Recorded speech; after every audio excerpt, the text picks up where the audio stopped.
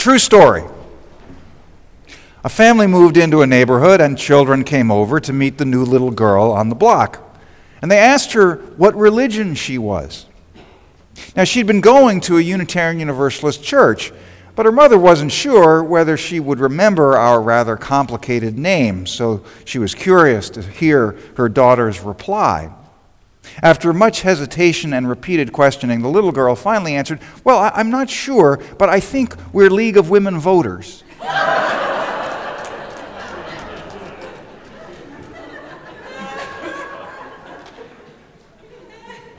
Confusion about our identity as Unitarian Universalists is not limited to children. What's the difference between a Unitarian and a Universalist is a frequently asked question, not only by newcomers, but also by longtime members of this congregation. Garrison Keillor and many others poke good-natured fun at the Unitarians, as if the Universalists never existed. Just 2 nights ago in this meeting house, at that magical evening of music dedicated to the memory and spirit of Pete Seeger, my friend Scott Alaric asked, what would folk music have been without the Unitarians? And I ask, what would the Unitarians have been without the Universalists? The 1961 merger of the Unitarian and Universalist denominations brought together 2 proud traditions from which descend our liturgy, theology, and religious life. Yet many of us are only vaguely aware of them. Both Unitarianism and Universalism originated in theological ideas as old as Jesus, but condemned as heretical by the Christian Church. Rejecting the Trinity of Father, Son, and Holy Ghost, Unitarians insisted that God is one, indivisible. Therefore, Jesus, whatever his nature, could not be God. Universalists believed in universal salvation. Saints and sinners alike, redeemed by Christ's sacrifice, would all go to heaven, although they disagreed on how long it would take the sinners to get there. 2 centuries later, 21st century Christians like Carlton Pearson and Rob Bell would reach the same conclusion. When the seeds of these 2 movements took root in North America over 200 years ago, they grew in different soil. Generally, Unitarianism flourished among the affluent, educated classes of New England coastal cities and towns, while Universalism appealed to farmers, tradespeople, and laborers in the countryside. When we think of early Unitarianism, we recall names like William Ellery Channing, Ralph Waldo Emerson, and Theodore Parker. Harvard men all. Universalist pioneers like John Murray, Caleb Rich, and Hosea Ballou were self-educated and relied more on the power of the spoken word than of the written. They endured not only denunciation by the Calvinists, but also the disdain of the upper social classes. Because the Universalist legacy is lesser known, I will lift it up this morning. Hardship nurtured Universalism. Widowed and impoverished, excommunicated from the Methodist Church, John Murray swore he'd never preach again. In 1770, forsaking his native England, he set sail for America. But his ship ran aground on a New Jersey sandbar. On the shore, Murray encountered Thomas Potter, an illiterate farmer who had built a chapel for itinerant preachers. When Potter learned that Murray was a preacher, the farmer assured him that the wind would not shift to free his ship until Murray preached in his chapel. The wind held, and Murray's sermon on universal grace was so warmly received that he resolved to resume his ministry, becoming the most celebrated preacher in Universalist history. The tale of Potter's chapel endures as our only honest-to-gosh UU miracle. In 1805, Hosea Ballou published a treatise on atonement, the masterwork of Universalist theology. Ballou argued that Jesus' life was not a sacrifice to appease God's anger, but a demonstration of God's infinite love. The consequence of atonement, Ballou declared, is the universal holiness and happiness of mankind. if we agree in love, there is no disagreement that can do us any injury.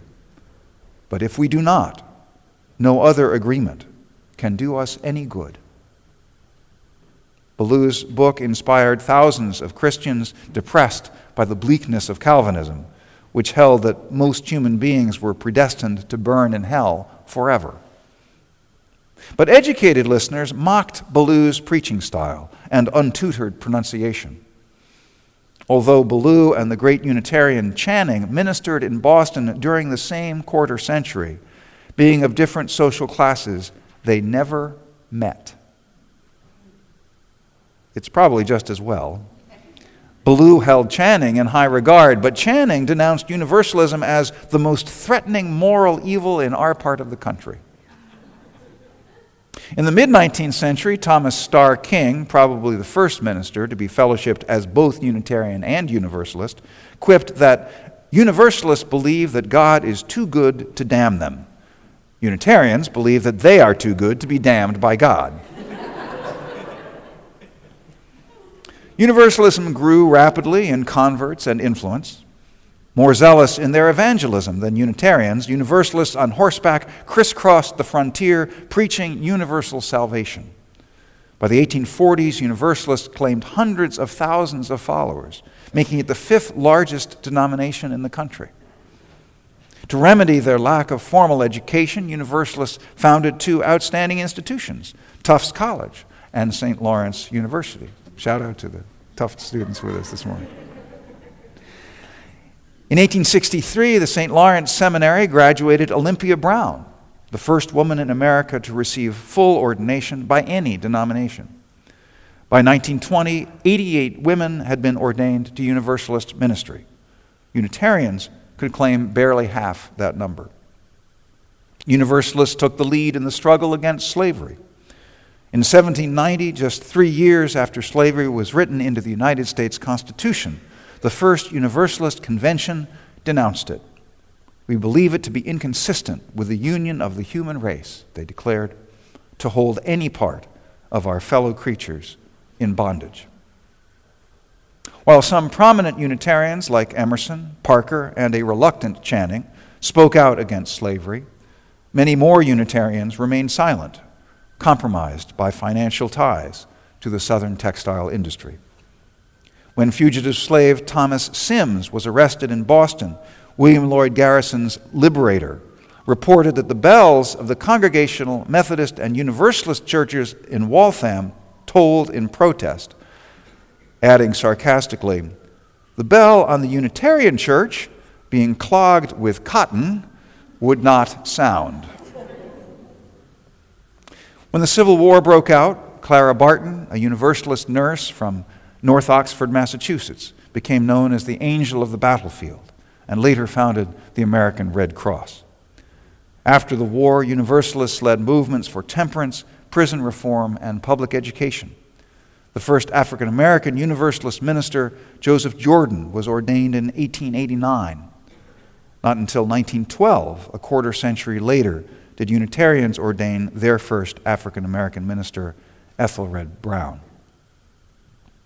But by the end of the 19th century, Universalism was in decline, a victim of its own success.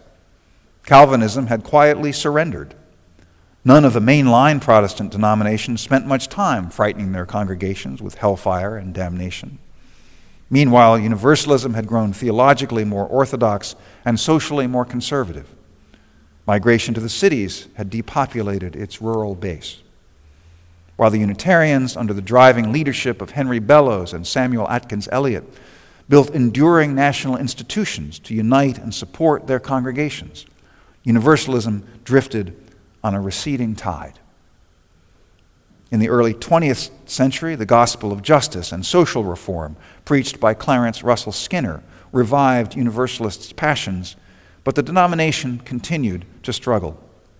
By the 1920s, Universalists were talking merger, not only with the Unitarians, but also with the Congregationalists. Some Universalists thought the Unitarians insufficiently Christian or too humanistic, but a new general superintendent, Robert Cummins, realized that Universalists' only hope for survival was a new vision of their faith. Universalism, he proclaimed in 1943, cannot be limited either to Protestantism or to Christianity, not without denying its very name. Ours is a world fellowship, not just a Christian sect. For so long as universalism is universalism and not partialism, we must make it unmistakably clear that all are welcome, theist and humanist, Unitarian and Trinitarian, people of every color. A circumscribed universalism is unthinkable.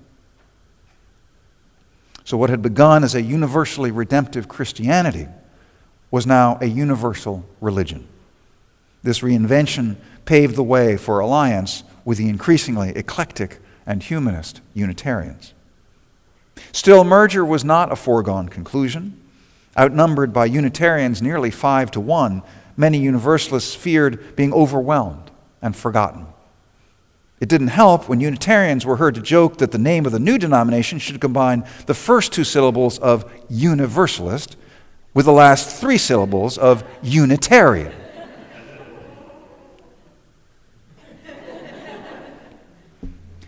Differences of theology and class persisted. One Universalist complained that Unitarians seemed more interested in analyzing the nature of infinity than in the spirit of love.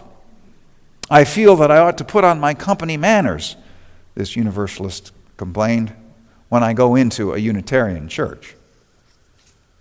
But when the final plebiscite for merger was held in 1960, 79% of Universalist congregations and 91% of Unitarian voted yes.